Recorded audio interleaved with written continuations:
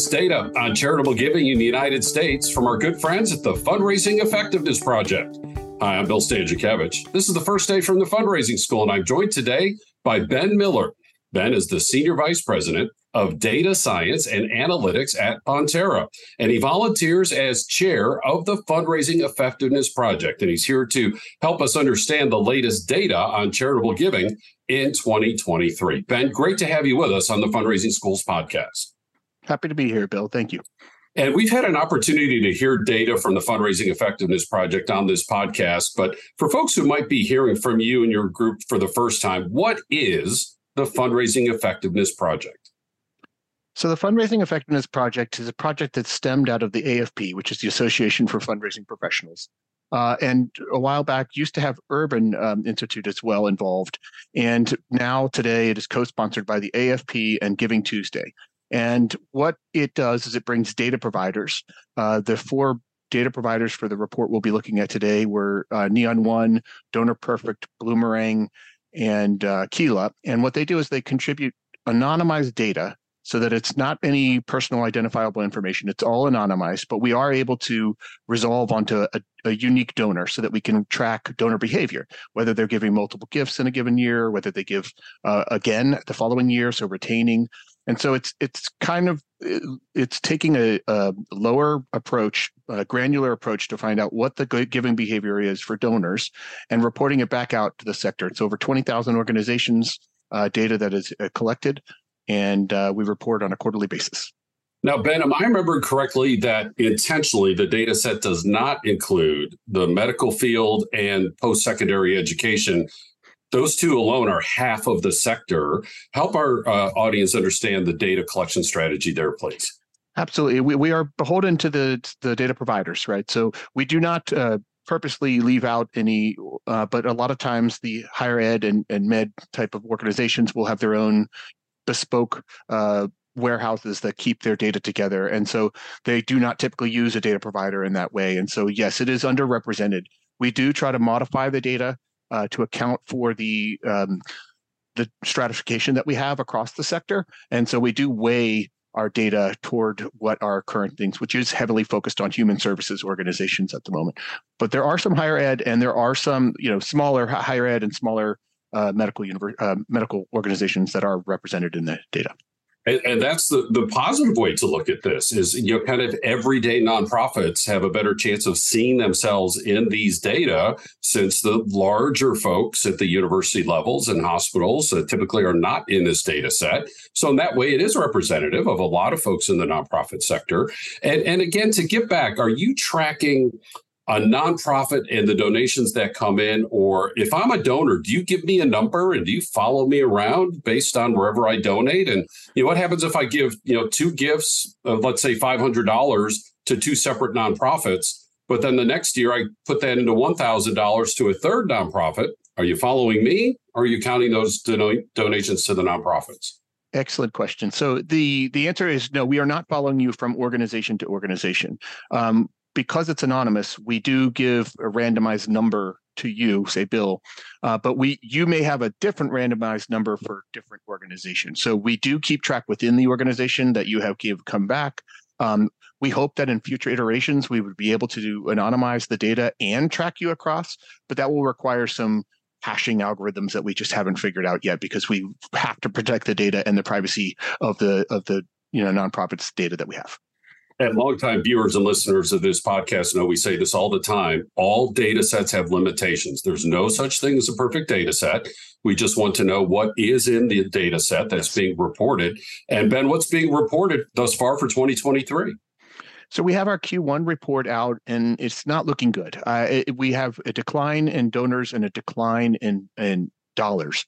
And we have to modify. There's a strange phenomenon that happens with our data set, which is that there is a lag of data being reported. So what happens is because we're not the accounting system of record that has to be closed out, say, on a monthly basis, the database can have its history change up to a year later. And so what happens is that when we initially produce our report, we have noticed that there's a shift and we have measured that shift and we have modified and modeled for the shift.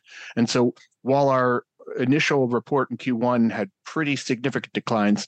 The current estimate is that we're going to have a negative 3.8% decline in donors for Q1 of 2023, and a just about even at a 0.7% decline in dollars in 2023. I do want to caveat that this is coming off of an historic bump. We had 2021 and 2020 had really large increases in donations and donors, through COVID and some of the social justice movements. So while we do see a decline, I just want to make sure that it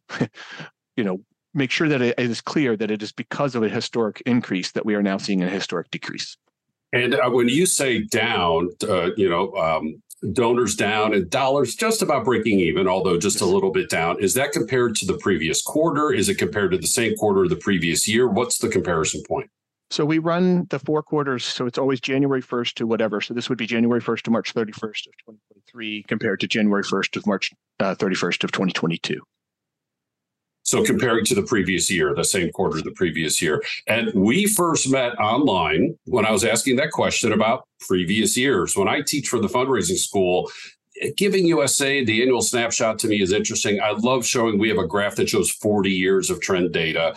And in fact, the Giving USA, as you know, for 2022, the dollars were down about 3%. They also adjusting for inflation down almost 11%. But compared to 2019, pretty darn similar after adjusting for inflation. And I know at the Fundraising Effectiveness Project, you folks are trying to get some of those longer comparison windows as well. Yeah, absolutely. And that's one of the things that's awesome about the data set we have is we can do that longitudinal study. And so what we have seen is that from 2012 to present, that there has been this separating of dollars and donors. Dollars has increased something around 34%, and donors have declined around 12% since that time. So to your point, if we take out the COVID bump, there is sort of a regression to the mean that we're still kind of on that longer term trend. But the longer term trend is seeing fewer donors giving more money. And Ben, do we know why that is? Is it that fundraisers are focusing only on those middle and higher income donors? Are donors in the kind of the bottom quintiles of the economy being asked and being just saying no? Are they not being asked at all? Are there economic factors involved with this? As you analyze these data, what do you and your team at the Fundraising Effectiveness Project come up with? Sure, and I'll caveat that these are just my own assumptions of what I think is going out. We don't have any causal data that can draw a line distinctly from the action to what's happening. But I think there is a widening gap with the very wealthy and the lower, middle and lower class incomes. I think that's contributing to it. I think there is something going on with the societal fabric of our, where we are less engaged. I've seen studies out there about volunteers declining, volunteer participations declining. I've also seen studies that indicate religious participation has gone down and declined. And so I think there is something happening where we are becoming less connected societally, and that may be what we're seeing here. I mean, I've been having this discussion a lot with a lot of different people, and Josh Burkholz from Giving USA, when he was talking with me, that he likes to say that you see what your parents do and you kind of do the same thing. And so you model behavior. And so passing the plate at church or seeing your parents go out and volunteer, or, it's learned behavior. And we're seeming to lose that learned behavior to some extent, right? And maybe it's the digital part of our world now. It's kind of allows us to sit on our phone for 2 hours and the world slips by. I don't know. These are all just posits, but I do believe there are plenty of indicators that the social engagement is declining. What are you seeing at Bonterra? For example, people are using your online systems. We saw the horrible tragedy in Lahaina, for example, and yet a huge outpouring of financial support, charitable giving. Some people might say, well, yes, that's episodic. Others might say it does show that there is generosity still possible. How about with you and your colleagues at Bonterra? What are you seeing in giving behavior? Well, you hit on something that's really great, which is that given the chance, that part of our body, our mind that activates, we are generous people. And when there is something that we can all clearly see that motivation, like the Israeli-Palestine conflict, or like, the social justice movements I was referencing before, or when COVID, when people were out of jobs and needed, people react and they are overflowing with generosity. And you can see that through Bonterra. You see it every time there's a big influx of people. I think it's creating those moments to give so that they don't become episodic. That is the trick. And so that is an issue. I would also say I see it in my personal life too. Like I coach, I'm a volunteer on the coach. I volunteer on the Fundraising Effectiveness Project. I coach soccer. Every year there are fewer people that are doing this, right? And it every year I get the same email, like, if you don't coach, then your son might not be able to play on the team, like, and so the same people are at the table at the Fundraising Effectiveness Project that are volunteering. And I think, I really do think there's something happening and that we really need to address and pay attention to fix. And at the fundraising school, our point of emphasis is if our neighbors who are kind of in the moderate to lower income ranges aren't donating, let it not be because we are not asking them. I mean, there can be such a push on ROI, return on investment, which we teach at the fundraising school, which is a very important data management of our fundraising team. But let's make sure we're including everybody. Philanthropy is part of the human condition. As Ben said so well, generosity does exist. How do we explain $10 million responding to the Damar Hamlin incident early in 2023? It's making people aware of our case as best we can. Ben, where can people find more information about the Fundraising Effectiveness Project, including the latest data that you've talked about today? So it is on the AFP Global site, but I'm going to tell you those abbreviated URL because it's easier to get to and it will redirect you there. So it's afpfep.org. If you go to that, you'll be redirected to the Fundraising Effectiveness Project's URL. afpfep.org for the Fundraising Effectiveness Project. A wonderful data set, and take a look at all of them. Take a look at Giving USA, the high net worth donor study, all the different data that are out there, and do your synthesis and use these for your planning as you're preparing for the next 12 to 18 months. With these historic and real-time data.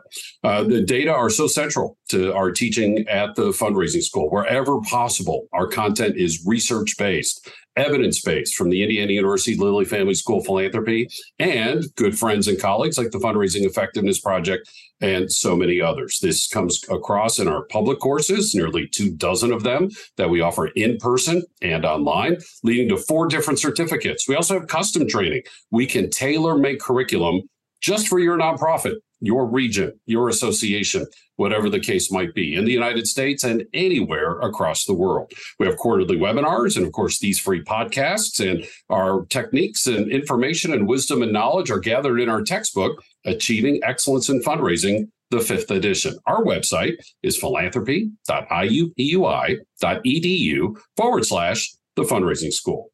I'm so grateful to Ben Miller. He is the Senior Vice President of Data Science and Analytics at Bonterra and a volunteer right now chairing the Fundraising Effectiveness Project. Our producers today, Mike Anthony and Jennifer Boffman. I'm Bill Stanczykiewicz, and now you are more fully informed on this first day from the Fundraising School.